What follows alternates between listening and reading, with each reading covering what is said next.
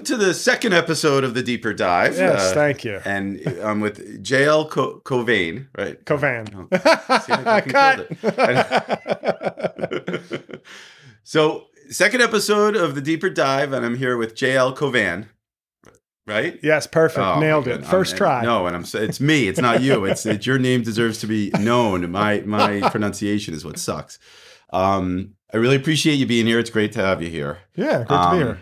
I look forward to talking with you and hearing about you, really understanding what makes you tick and sort of what makes you who you are and what's made you who you are, right? And just to give a bit of a quick preface, and then we'll just sort of see where this goes, and that's what's great about it. I saw a Trump video like a number of years ago, and I thought it was just terrific, right? And I might have seen it in the Star Ledger thing that said local person. Right. It always just stuck in my mind, right? And then I was thinking, oh, who would be really interesting people to interview for the podcast? And I thought of you. And then I went and checked out your bio. Mm-hmm. And your bio really jumped out to me further, right? I mean, multiracial background, right? Multi-ethnic, multiracial, and then an amazing education. You went to Williams College, right? Which is just a terrific school. Yep. And then you go to Georgetown Law School, right? Which is any law school. George Washington Law School is a great law school, but Georgetown Law School is a really terrific law school, right? So just the education, I was like, wow. And so I reached out to you, and you were good enough to sort of say you'd like to do it. So it's terrific. And then honestly, recently I've listened to a bunch of your podcast episodes, and I'm not much of a podcast listener, so I've listened to more podcast episodes of yours than anybody else has ever in the history. I feel like Joe Rogan right now. Oh, wow. I'm dominating this one person's podcast world. Absolutely. It's great. I'm loving it. And my podcast is very, as you probably picked up, it's almost manic depressive, not clinically, but in terms of the tone. Some episodes, I'm just comedically on fire, and then some episodes, whatever's got me down, and it's just like, I think I need to quit. What the hell am I doing? Well, it's super. That's what also impressed me as I listened to it. Hey, it's just super funny, and I know you're super funny, and it's just a beautiful thing. I mean, humor, as I'd like to get into, is just this beautiful thing in our world, right? So, how much you were willing to talk about yourself and just put it out there, I was impressed by that. I was impressed by how much content you produce, honestly, getting a real sense of it. And yeah, my 103 fans are really spoiled. The 200,000 people who passively follow me and consume nothing, they don't know how much they're missing. Well, that's crazy, right? Does that still blow your mind that 200,000 people could sign up, but then it doesn't go where you want it to go more so? Well, it really is. This last few years has been sort of an emotional roller coaster, because just by way of background, my comedy career, every few years I'll have something in my career that will pop, and I'll think this is it. So early in my career, it was a spot on the Late Late Show. What year was that? Late 07. Right, and you started with in law school in 03 with comedy in law school. Yeah. So that was pretty quick, and what then happens is the first of many sort of weird, unfortunate circumstances where it's like I hit this peak and then nothing came of it, which, when that cycle starts to repeat itself, you become very cynical even of accomplishments, because you're waiting for it to fall through again. Yeah, I mean, from my perspective, just hearing it, right? I mean, it's sort of like the hypervigilance is a little traumatic, right? Or a lot traumatic in certain ways. And then it's like you're looking for it to go bad again. It becomes a hypervigilant, I've been traumatized, when's it going to go wrong again kind of thing. Right. And you don't know, is it self-fulfilling, or is it really just sort of a bad luck, or is it the industry in general? Is this the cycle and I'm not as well equipped to deal with that as I need to be? Did you try to pursue agents then in that? I did. I did a few, like a year or two later, I think, after I had recorded an album and had maybe a little more body of work to show them. And you're doing this full time at this point, or no. I'm working as a prosecutor. So, but there's something beautiful about being in shape and in your mid to late 20s, the energy, and with comedy being new, it's an adrenaline rush. So I'm going to work and then doing open mics or bar shows till 10 o'clock, going home, going to sleep at midnight, up at 5:30 to go to the gym. And it's actually like your energy is like a self-sustaining thing at that point, because comedy is this, just like a relationship. Comedy is this new, exciting thing where it's like, oh, I can't wait to go do it again. Yeah. And, my habits were, everything was like working towards that. But then my 30s become a very difficult decade. Yeah, even early on in your 20s, doing comedy, open mics, what feels so good? Like, is it creating new content and loving that, and then presenting it and loving that? Is it the loving being up in front of the crowd? Is it a little bit of all that and other things? Like, what was it that you were loving early on? Yeah, I think part of it was, as I've sort of been able to diagnose it in hindsight, when I was in law school, I was very depressed. And I'd always been funny, and I had never had any ambition whatsoever to do comedy. I made my friends laugh, but because once you're in high school, you're making friends laugh. Well, you're playing basketball and you're looking to get in college. Yeah. Okay, in college, I'm looking to excel at basketball. I got a girlfriend and partying and grad school. So there's always a goal to be achieved that maybe you don't get stuck too long in your own feelings. But law school, that's the end goal. Like, in other words, you go to law school, you want to be a lawyer, or you're going to be a lawyer. Like, so there's no more like, but what after law? It's like, and I think that maybe settled in a little bit. I was in a long distance relationship, for the first time, kind of struggling a little bit academically. I think Georgetown Law School, I met my peak, ceiling. Listen, sure. But right. Like, in other words, a few classes getting some A minuses, B pluses, but a lot of classes seeing yourself in like the bottom percentile of plenty of classes. And it was a lot of work, and it wasn't. Did you want law, like in your mind, or why law school? I think and I've said this to people who go to law school sometimes, that go to law school because you want to be a lawyer, and you don't have to know what type of lawyer, but maybe you have an idea, and maybe that can change. But me, it's more like, well, I'm not pre-med. I have no interest in business.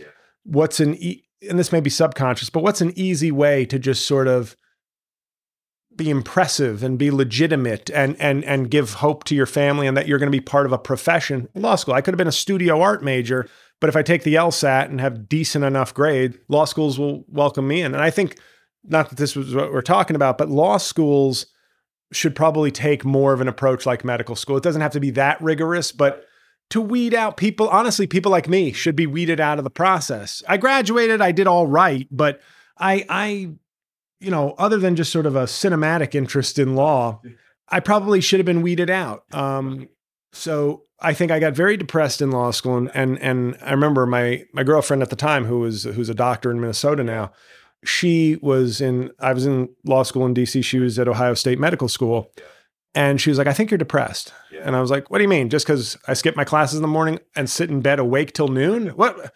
That's just fun. And so she didn't think I would see a therapist. She didn't think I was amenable to that. Okay. So she called a priest at Georgetown. I'm Catholic for the, I know. I haven't said that.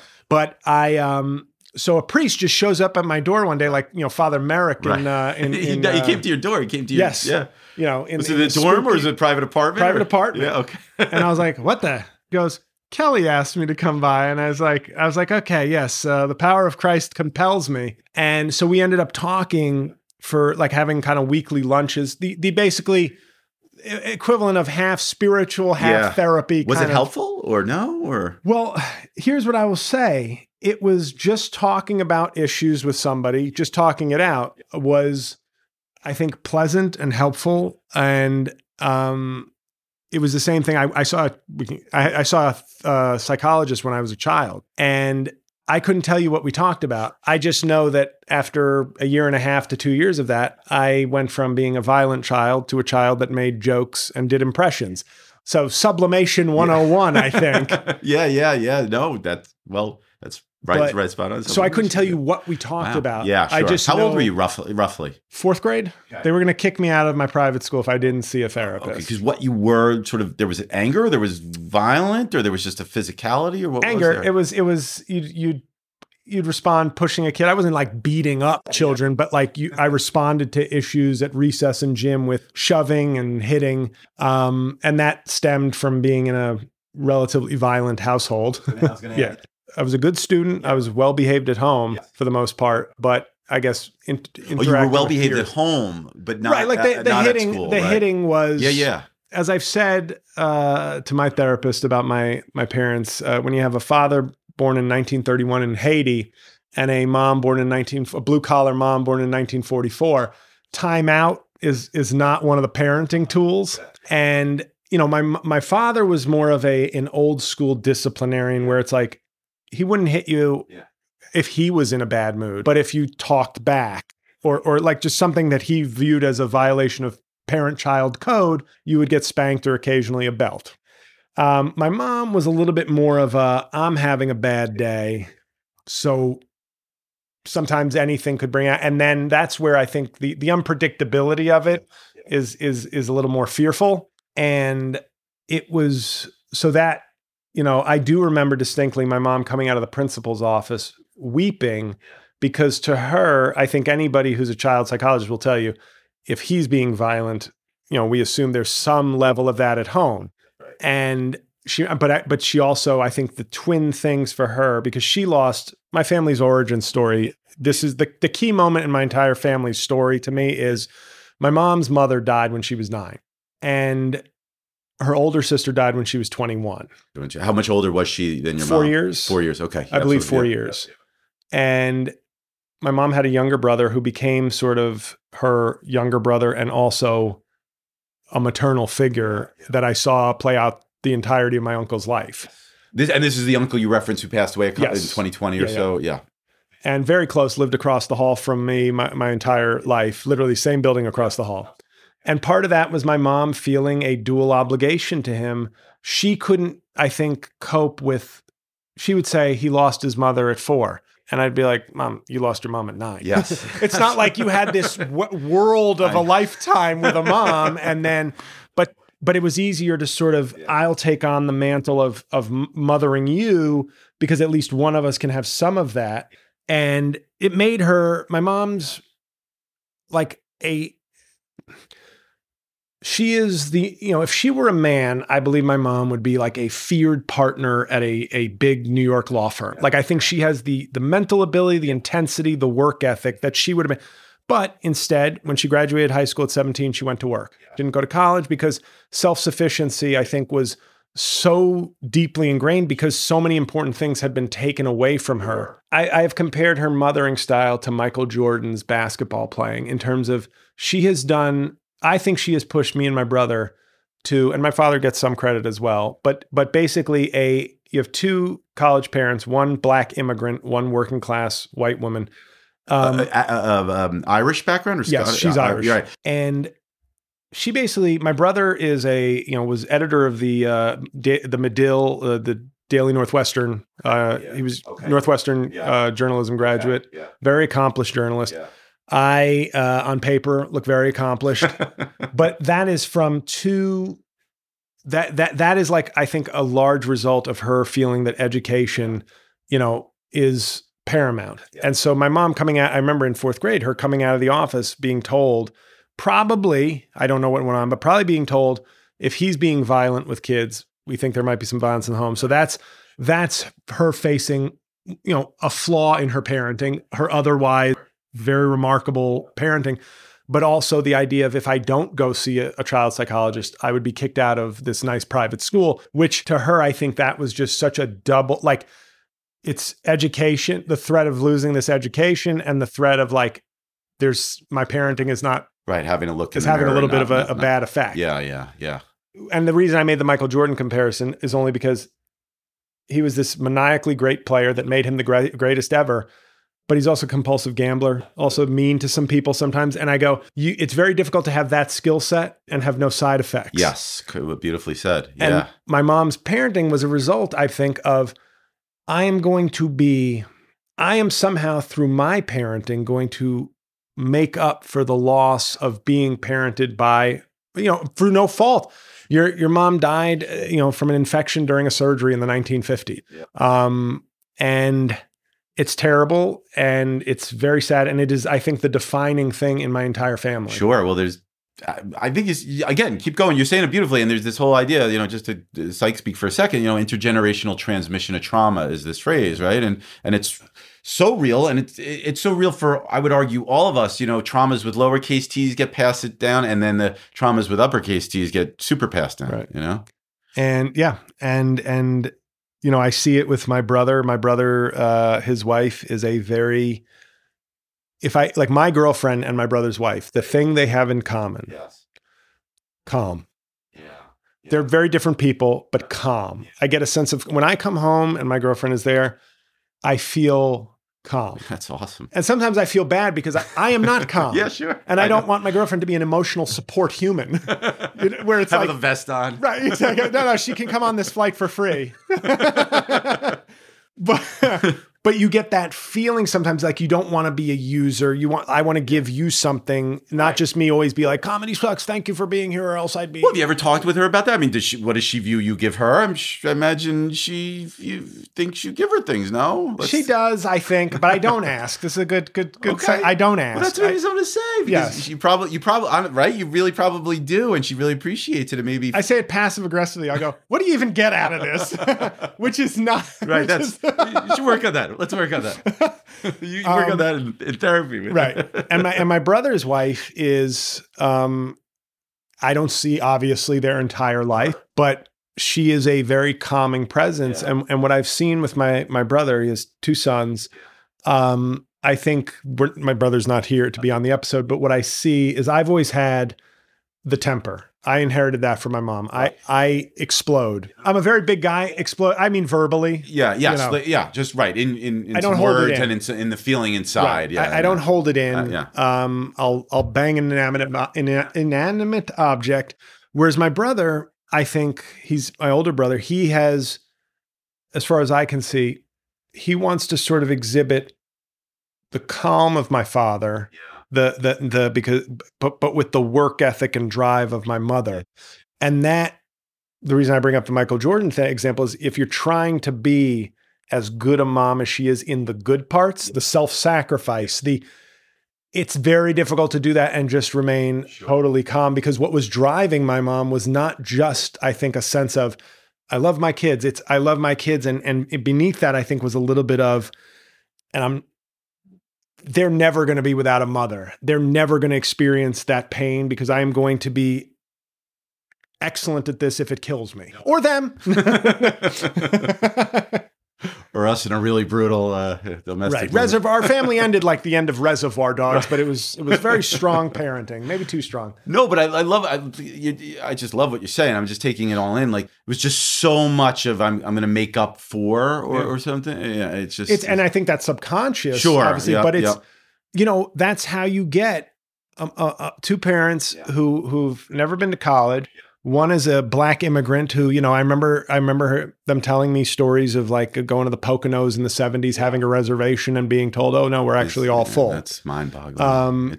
And shouldn't be, I suppose, because it's so real, but it's just fucking mind-boggling, right? And I think with my mom internalized those slights more also than my dad, because my dad, coming from Haiti, as troubled a country as it is, there is a deep pride and coming with you're coming from a country where everybody's Black. There is no sense of, I'm the inferior caste here. So often when he would encounter racism, he like scoffed at it as sort of like, you're an ignorant, trashy person. Sure. Which is pretty accurate. And I think it's right. But I think it's probably a healthy coping mechanism. Well, I think because he's internalized. Right. Black is good. Yeah. Haitian is good. Right. And Fundamentally, strong. From the day he was born, every moment of every second of every minute of every hour of every day, it just really seeps in the soup that of worth, right? Not questioning yourself. And I think what I learned in early on, and this is where comedy sort of comes in.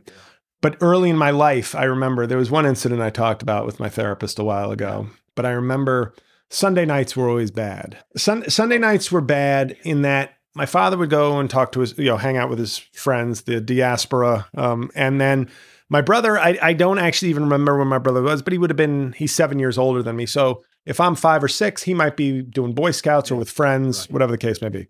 So a lot of time I remember Sundays being me and my mom alone. And I loved being with my mom. But Sunday nights became this sort of ritual. She's not a drinker. She's not anything like that. But it was whether it was the work week starting. Yeah, the next tightness, week, the anticipation, the anxiety. Being free of my dad, just in terms of whatever marital issues they may have been having, and then him coming home. I have no idea what it was, but Sunday nights became almost comedic in their tragedy. And I don't want to, for people listening, I just want to be clear. I'm talking spankings and stuff. I'm not talking like, beat downs but it was still. I'm glad you're clarifying. I implicitly had that sense, but I'm glad you're clarifying. Absolutely. Like I'm not being thrown into a trash can. Like it was bad, but it wasn't like, I don't want people to have the idea of like child services needing to be called. Yes. But I remember one Sunday, and this is the first time, and I think I was either 5 or 6. So pretty smart coping mechanism here. But I made a joke at breakfast about, uh-oh, Mom, it's Sunday night. And she laughed. And she was a little embarrassed, but she laughed because she got what I was saying. I remember in that moment thinking, I think I cracked the code. I think I've pointed out the issue with humor, and maybe I just solved a little bit of my anxiety on Sundays. But I distinctly remember that Sunday, and I don't remember why, but her losing her temper that night. And oddly enough, that should have taught me that humor is completely futile to solve problems. Instead, for some reason, I internalized humor is always the way. You got 90% there. You missed the last important 10%. No, but right, you were hoping it would unlock the key of everything would be different, and it so sadly wasn't. And for some reason, though, that stuck with me because and I think maybe it was different for you a little bit. I mean, I'm maybe being Pollyannish, but it did something. It wouldn't change her, but maybe did it do something for you? Maybe not, right? It may have, maybe even that comfort of feeling like it kind of had a chance to fix things. Right, the hope. But I said this also on a recent episode. Just self-reflection, that comedy for me is like a cousin of friendship. But I think for many years, I confused it with friendship. So whether it was my college basketball team, I wasn't well liked at first. But then when I started cracking jokes and doing impressions, that became my role on the team. Humor made me feel, that's how I do it. That's how I get in, get friends. And that's how I get people to like me. But then you look and say, but I'm only really close still and communicate with 2 or 3 of my teammates from that whole stretch.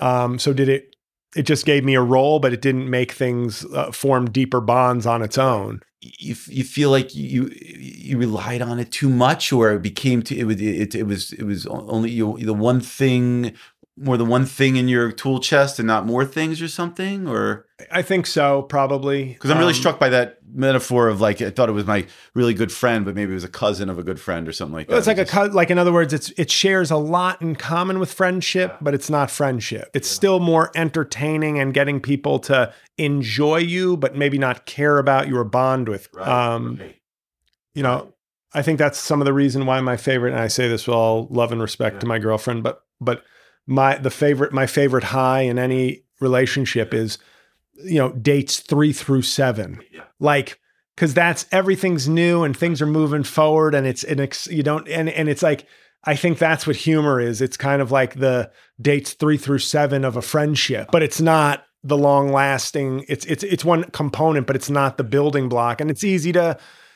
confuse the joy and the enjoyment people get from your jokes with liking you on a deeper level or caring about you on a deeper level. It's interesting. Like, what is everybody's relationship with humor or comedy, right? Like, and as you're talking, what I hear a little bit is it's a defense mechanism, or it's a thing you use, but it didn't create enough real intimacy or something. Maybe at moments it was a way or maybe people like me for the laughter, but okay. But let there also be more than the laughter, right? It's not just getting the next laugh or something like that, right? And I think, and I don't know what this is, like my therapist is a woman. Yeah. Obviously, my mom is sort of the most critical person in my life. But I'm the type of person who, when I'm in a relationship, 6 months in, when they get to see who I am and whatever, I feel like I'm always sort of husband material. And that's, I guess, a compliment. Yeah. But I think so. When it comes to like friendship, that stuff doesn't, that part doesn't apply. And I think it was always maybe an easier shortcut to be funny and let that just be your role in a guys friend group and stuff with or friends. in a peer group. Yeah. Right. Because everybody will recount a joke or a story. So it makes you feel like, oh, I'm well liked or I'm well thought of. But, I think maybe sometimes when I'm not joking, I can exhibit some of the things that I hide with joking. And I've always thought, I've tinkered with writing something like a script called sublimation, where this is not to be treated as autobiographical, but it's something I pondered, where a person who used comedy from an early age became the balm for their problems. But once comedy starts to fail, those inner rages start to show themselves again. Like was comedy just simply keeping a beast at bay, covering up rather than deeper growth or change? Was it just covering a lot of the things? Because I do find myself not in any way violent, but I do find myself losing my temper more over comedy, because sometimes it feels like I've come so far, and comedy, whether it got me through depression in law school when I found it as a hobby, but didn't deal with my depression. I didn't go see a therapist, but I felt much better. Right. Yeah. Which is good. But yeah. And then so throughout my life, it's never solved any problems, but it's kind of made me feel like my problems are going away. And then if comedy itself starts to become a problem in my life, it almost augments my earlier tendencies to just be angry, not at any person, but just, it's not pleasant to be around a giant person who's just yelling, "God damn this fucking industry," or "What the fuck are they laughing at?" Or I'm sorry curse away. Don't be silly. Shit. Be silly. Yeah. But just don't be silly. I sometimes think of like, why am I like, is the 20-year Band-Aid that comedy's been ripping off, and maybe all the work that needs to be done hasn't been done. So appreciate what you're talking about. I'm just really appreciating taking it in. And to what you're saying, I mean, I wonder, again, I don't mean to always try to sound a little optimistic here. It's sort of like, fuck that and screw me if I'm doing that too much. But I do that might be an opportunity to really work on this stuff more, right? To work on those things. And that is sort of what I'm doing, because we're trying to get to, not that I'm violating my own patient, client, doctor, patient. Right. No, you can say whatever you want. Right. When I interview your therapist later today, she's got to convince you to sign a release. She's right outside. But it's one of those things where we are getting to the fact that comedy is often, because the thing with comedy is there are serious, legitimate grievances and issues I have with comedy. So it's not out of thin air that I'm just using comedy. Comedy is my chosen profession and what I want to do with my life. So when things go badly there, it has an impact. But some of my frustrations with life are I think deeper than that, and we are trying to. But that's great. Work on those, I mean, and listen, this is where just tell me, but I don't want to talk about it. But like, how long have you been doing therapy? Is it more recent? Has it been a while? It's been on and off for a decade, and the reason for that, I remember the two reasons I went to therapy in the first place was I had an outburst, verbal. I keep saying that just because I don't want people that there's no violence. He's got me pinned up against a wall right now. Can somebody please come? After 9 years old, there's no violence in my record.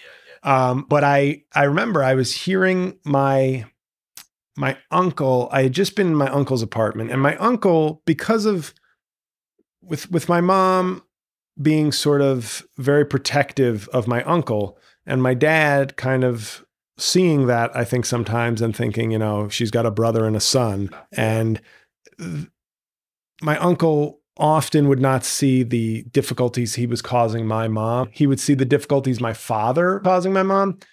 And it got to a point where I was like, well, I see the difficulties you're both causing her. Sure. And I have to hear about it too much and bad-mouthing my dad, whereas I'm not disagreeing with some of what you're saying and not seeing the, what is it? Before you point out the speck in one man's eye, take the log out of your own. I've never heard that, but that's Bible. Yeah. But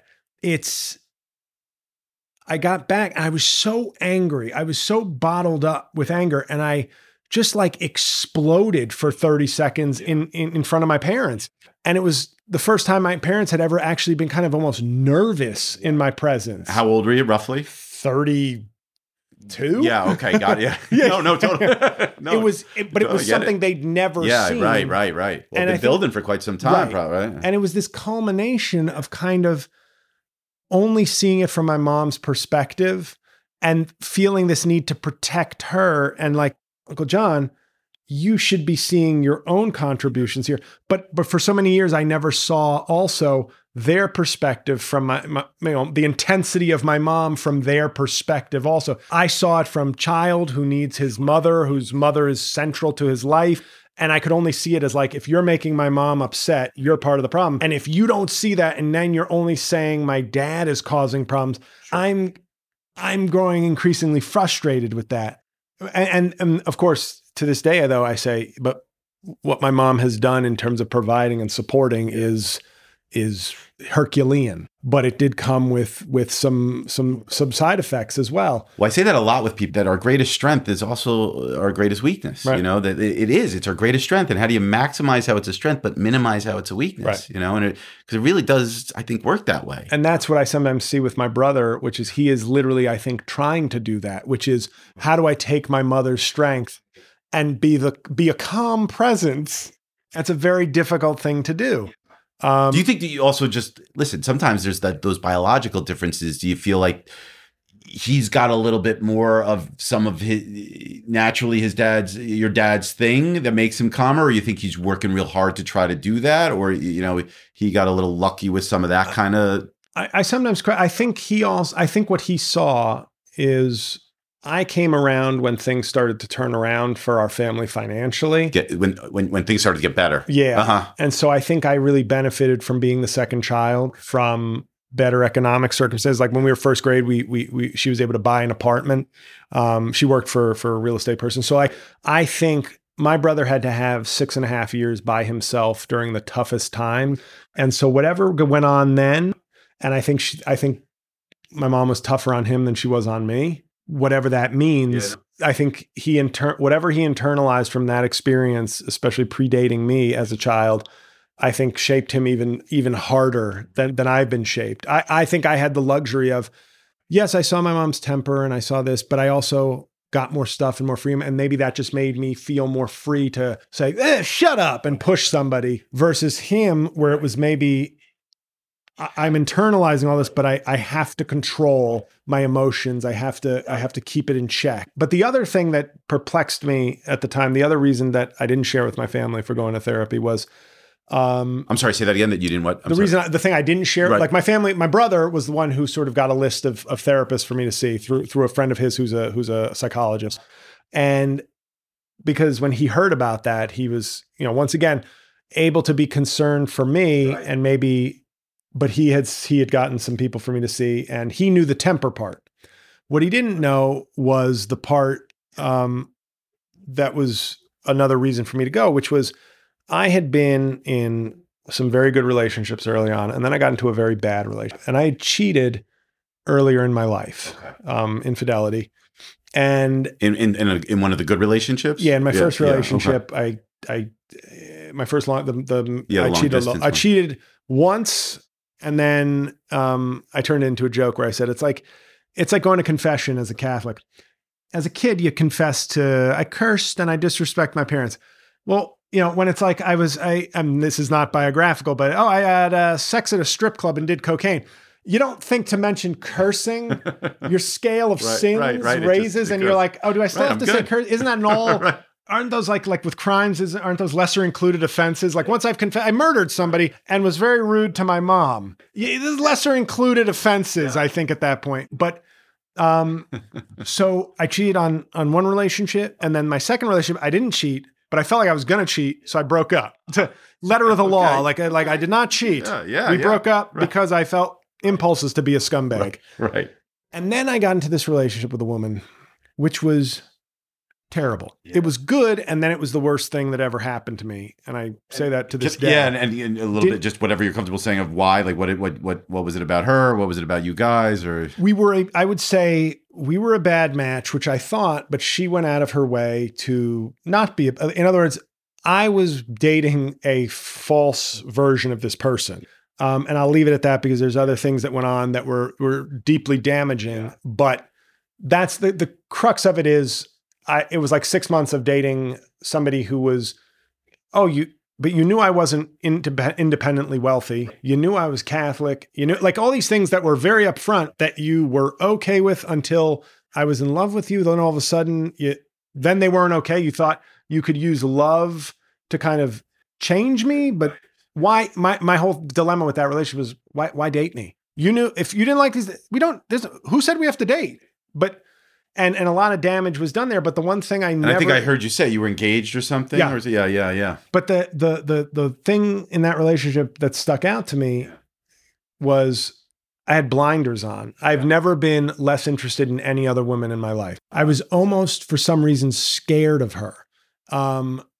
In a way, but I was also like, in some ways, like obsessed. But I was like, something about this. Maybe it was the fact that it was like, I didn't even think it could work, but that made me like want it to work. But I was like, a little bit of me was almost obsessed, just mentally, and I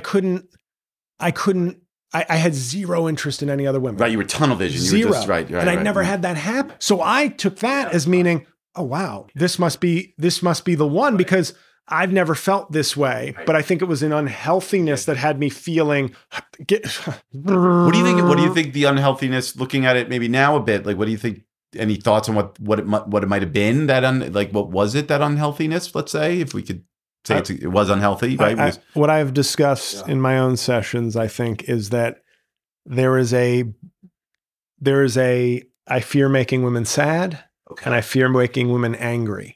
And this felt like I fear making you angry for whatever reason. The person was not violent. But something about her made me fear making her angry. And I don't actually quite understand what it was, but that fear, I think, kept me in line. Not like somebody like, but it was this, I was really attracted to her, but also really locked in. And I feared making her angry because I didn't feel like I was capable of making her sad. She made me sad, right. But I feared making her angry. And that was more compelling.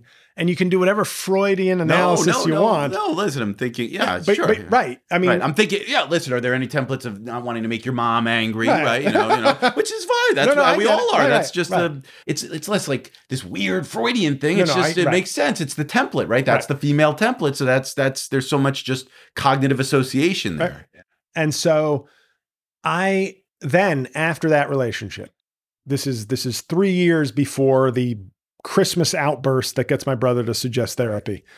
I'm dating a woman who is. This is 3 or 4 years before before that happens, right? So you're like 28, you're 27, 28, something like that. It's like 6 months after this engagement is over. And this person is a godsend. I mean, it's a great relationship. It's a great relationship. Okay. And I go right back, like not right away, but about 2 years in to a 3-year relationship, I cheat. And then I cheated several times. And I was at that point, I think I knew what I had and was terrified. Yeah. I knew that, like,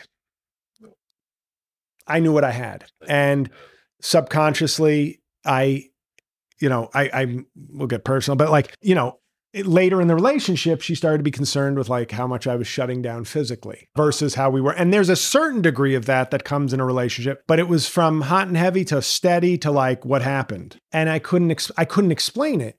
Right. Even and to yourself, did you not know why, or it wasn't connected to the cheating? No, because I wasn't cheating. Right. Yet. I'm sorry.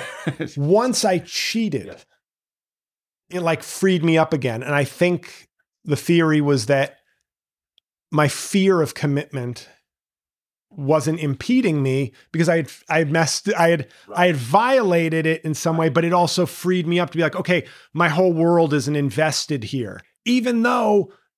In a healthy way, that's exactly what you'd want from a long-term partner, is to be fully invested in that person. And scary to you. It sounds like it's unbelievably scary. And it was the combination of that, because we ended up breaking up like a few weeks after that Christmas outburst. Totally. The outburst was just with your temper uncle? with my family. Totally unrelated to this, but they happened sort of in the same month. And I said, all I could say was, why could I not even find myself remotely attracted to anyone else when I was in this relationship that I knew was bad for me? And then I get this this great relationship, and the dam broke again. So it was these two things, my temper issue with my family, and what the hell am I doing in relationships? That sort of drove me to therapy. I appreciate how you're laying it out. Yeah, like what's going on there? What's almost like I'm not making sense to myself, right? On some level, like what's going on here? And oddly enough, the one thing I will say is, on the comedy track, the year after I broke up from that relationship, I made what I thought, until my current special that's coming out, was my best work of my entire career. Because once again, just like comedy as a child seemed like something that could help me, either with my family or in school, it became the thing, the tool I used. College, depression in law school, going to open mics every time. And then at the time saying goodbye to almost inexplicably to this amazing relationship, it was like the comedy flowed from it. It was like I needed, once again, that old habit of, well, now I'm a comic with some professional skills and outreach. And so now, instead of doing comedy, making my best comedy became this natural, I didn't even have to think about it. It just became the place where I could pour everything into it. And I wasn't even talking about the relationship. I was just distracting myself. And the deeper the need for distraction, the better I was at making comedy. So that album for a really long time was just the one I told everybody, if you're going to get one album of mine, it's just, and like I said, it didn't have anything to do with the relationship. Like, the escape was so needed that it was the great escape. A great movie. I love that movie. So that was a lot, but that's the pattern has always been the same with comedy. And I wish I could find a way to enjoy comedy and not need it so much. Right, to it be a part of your life, not be. I don't know. That's one way to maybe think about it. I don't know. It be a part of your life, rather than a huge part of your life or your whole life. Right. I mean, yeah, and it's like, what's the comedy for a lot of people of watching a great movie, right? And or watching an okay movie, or watching a stand-up, sometimes on Netflix or something like that. I sometimes, when I'm at a comedy show, I never go to a comedy show anymore, obviously. Right. I'm either at a show or don't want to be around it. But I sometimes say to people, I'm like, comedy lost a great fan when I became a comic, because I love going to comedy. Like, I love going to comedy clubs. It's like, you handle all the work. I get a little buzz. We have a nice time on a nice date or whatever. And it's like, it's awesome. So sometimes I'll look out in an audience and I'll go, I would much rather be you. Well, maybe there's something to that. I don't know. Right. Listen, so impressed by your creativity. Again, the amount of content you make. Yeah, people listening are like, I'm sorry, you said this man was funny? Introspective, perhaps. Maybe that's what funny. Listen, we also have about 6 listeners, so that's that's where we're at. I'll get ready to double that. But no, it's a beautiful thing to consume humor and comedy. It is. And I don't know, just hearing you talk about it, maybe a little, not so all or nothing, other things, and maybe working on some of those things, not using comedy in those ways. It's difficult. I think as we're saying this, it's difficult because as I gave you my sort of major life points where humor has been a standout, it isn't all, like, it's been making mom happy, making friends, not being violent, depression. So it's always come in at these, I really need something right now. It's not just like, it'd be kind of fun to try. It's like, I need to try something. Wait, but is there a difference, just to play with it? Is there a difference? I think that's helped me be good at it, though, because there's this underlying deep need. It's not just like, I'm pretty good at this. Right. I can take it or leave it. It's good. Yeah. I'm pretty funny. Right. Yeah. It's more like, the reason I think I'm very good at it is because I've turned it into, or it became something that was like essential to my enjoyment, but almost more to my sense of being and my well-being. Yeah, it sounds almost survival, almost like fight or flight. It shouldn't be that. Yeah.